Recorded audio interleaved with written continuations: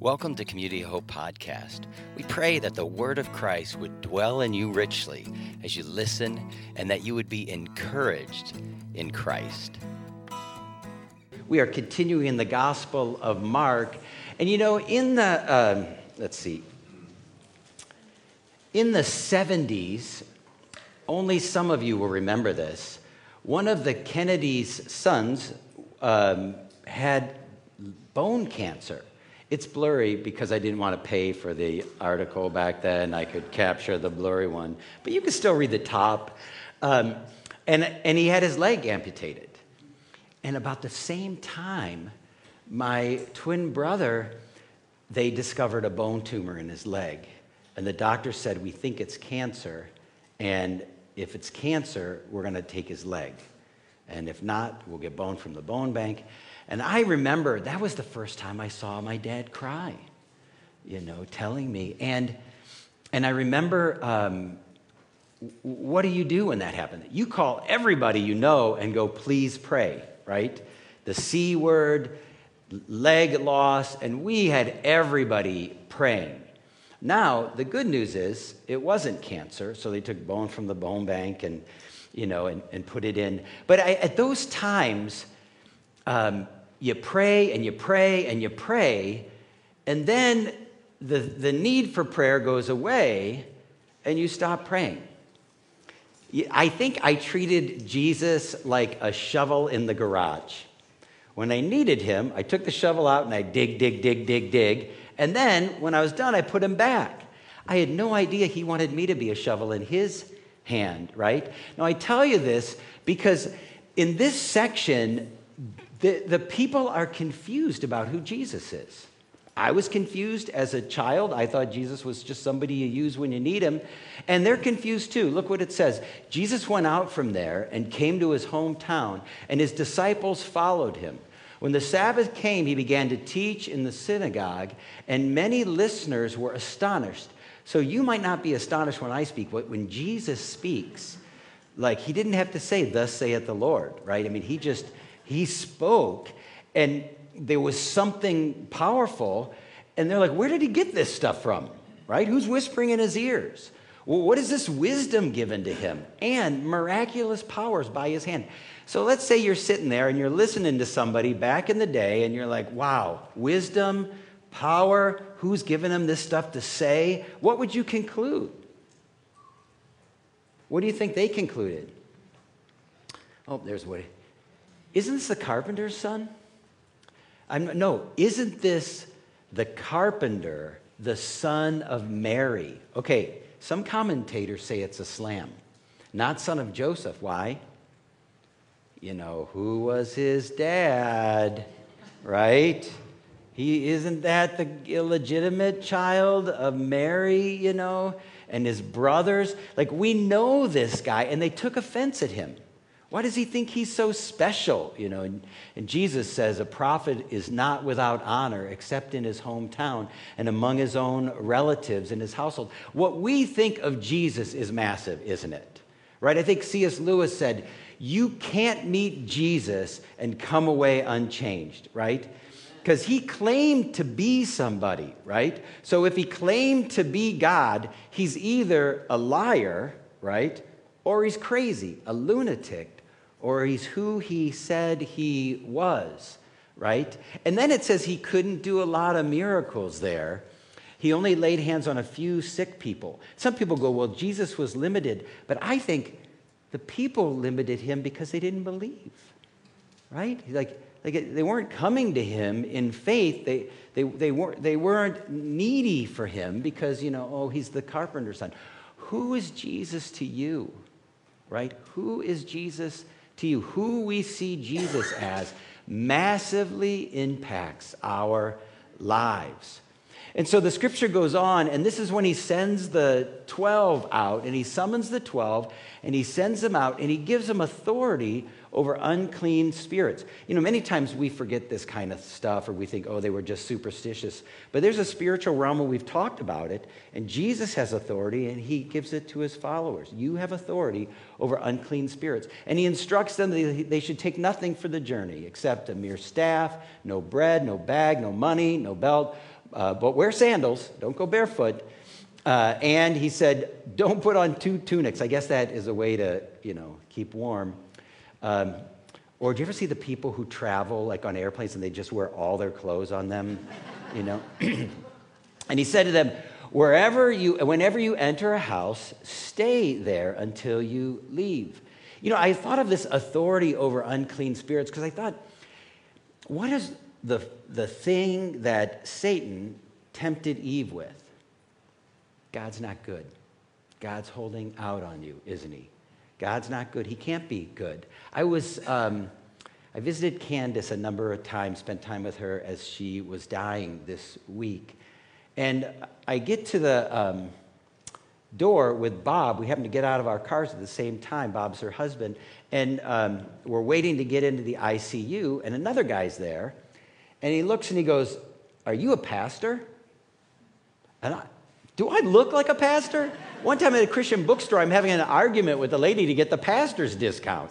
You're not a pastor. No, I am. So they went out of business. But here I am. I'm like, yeah. And he goes, oh, I saw your badge. I have it clipped on my Bible. And I'm like, oh. And he said, I've been Googling for pastors. Yeah. Will you pray for my son? And his son was in a bad way. And I don't have time to go into just tragedy. Like he was getting better, and at the nursing home they weren't watching him, and he had another brain injury because he choked on his food and lost air. I mean, it's just horrible. And we're talking, and how can God be good? How can God be good? You know what I'm talking about. If God's all powerful and good, he's either one or the other, right? And of course, I have an answer to that, but I'm not giving it to him because it's cold comfort. Don't give an intellectual answer when people are, but that's one of the first things that the evil one wants to say is God isn't good. He's holding out. So he gives them authority over these evil spirits. And I have a great illustration of a lady who really struggled with the goodness of God. She said, I still beg God for temporary healing of this life, and I've done it for decades. The first time I remember, I was in 3rd grade, and everyone was playing dodgeball, and I'm sitting on the sidelines watching. As I did it, I had heard in church that if you have faith and don't doubt, you can ask anything. So I asked, please, God, please heal me now, right in front of the class. If you do, I'll do anything you want. And then I boldly got up and walked across the gym, fully expecting to walk without a limp. But after a few steps, I realized my limp was unchanged, and my small faith was squashed. I gave up on God. I hadn't prayed much before, and that day I concluded God wasn't real.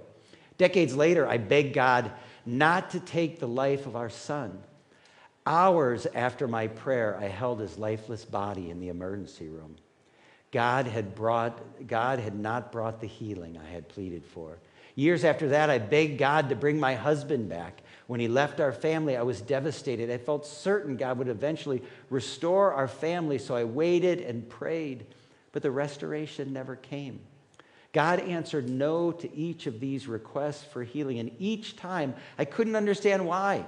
I had asked God for good things and had promised to glorify God when they were answered. In the 3rd grade, I became angry and disillusioned, and I questioned God's love for me and walked away. One of the first ways the evil one wants to say to us is God is not good. The scripture goes on, and he says to his disciples, don't take anything for your journey. No bread, no bag, no money, no belt. Wear sandals. Don't put on 2 tunics. And wherever house you go, stay there. And then he says, any place that does not receive you or listen to you, as you go from there, shake the dust off the soles of your feet as a testimony against them. I don't think we practice this anymore. But you know what I've noticed? There are times where people, friends, relatives, coworkers, aren't receptive to the gospel. I'm sure you've experienced that. I remember when I was in high school, I decided I'm going to tell all my friends and former friends about Jesus. Now, I had kind of a partying life as a young person, and I remember calling a buddy and telling them about God's work in my life and everything, and I'm like, you want to come to church with me? He's like, no. You want to go get drunk with me? No. You want to go to church with me? No. Want to go get drunk with me? No. We kind of had an impasse, right? And we drifted away. Years later, decades later, I'm dropping my kids off out in Grafton at the school they went to, and I drove by this place, and it was like his name and industries. I'm like, what? That? And I found out it was his company. And I thought, I'm going to go in and talk to him. So I just go in, and they're like, can I help you? And I'm like, sure. And I told them who I was, and I saw my buddy there, Tony, and he had oxygen going through his nose. He had some kind of sickness that they couldn't figure out what it was. I told them I was a pastor, and their jaws dropped, and they were like, but I told them about Jesus, and my friend is like, yeah, I pray to God now. Like his sickness and his suffering had brought him to a place now where he was ready to talk about Jesus, where he's ready to hear the gospel. So sometimes you're like, oh, shake the dust. No, just move on. But don't worry. God may give you God may bring him in a different way at another time and another place that's kind of beautiful. And they went out and they preached that men should repent. When you hear the word repent, what do you think of? Stop being bad, do good. I mean, I think that's what most people think, don't you? Stop doing bad things. Is stopping doing bad things going to save you?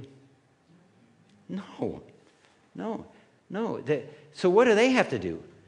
Believe in the Lord Jesus Christ. Believe in the King who is coming. They're doing these miracles. They're anointing people with oil, healing the sick, casting out demons. In whose name?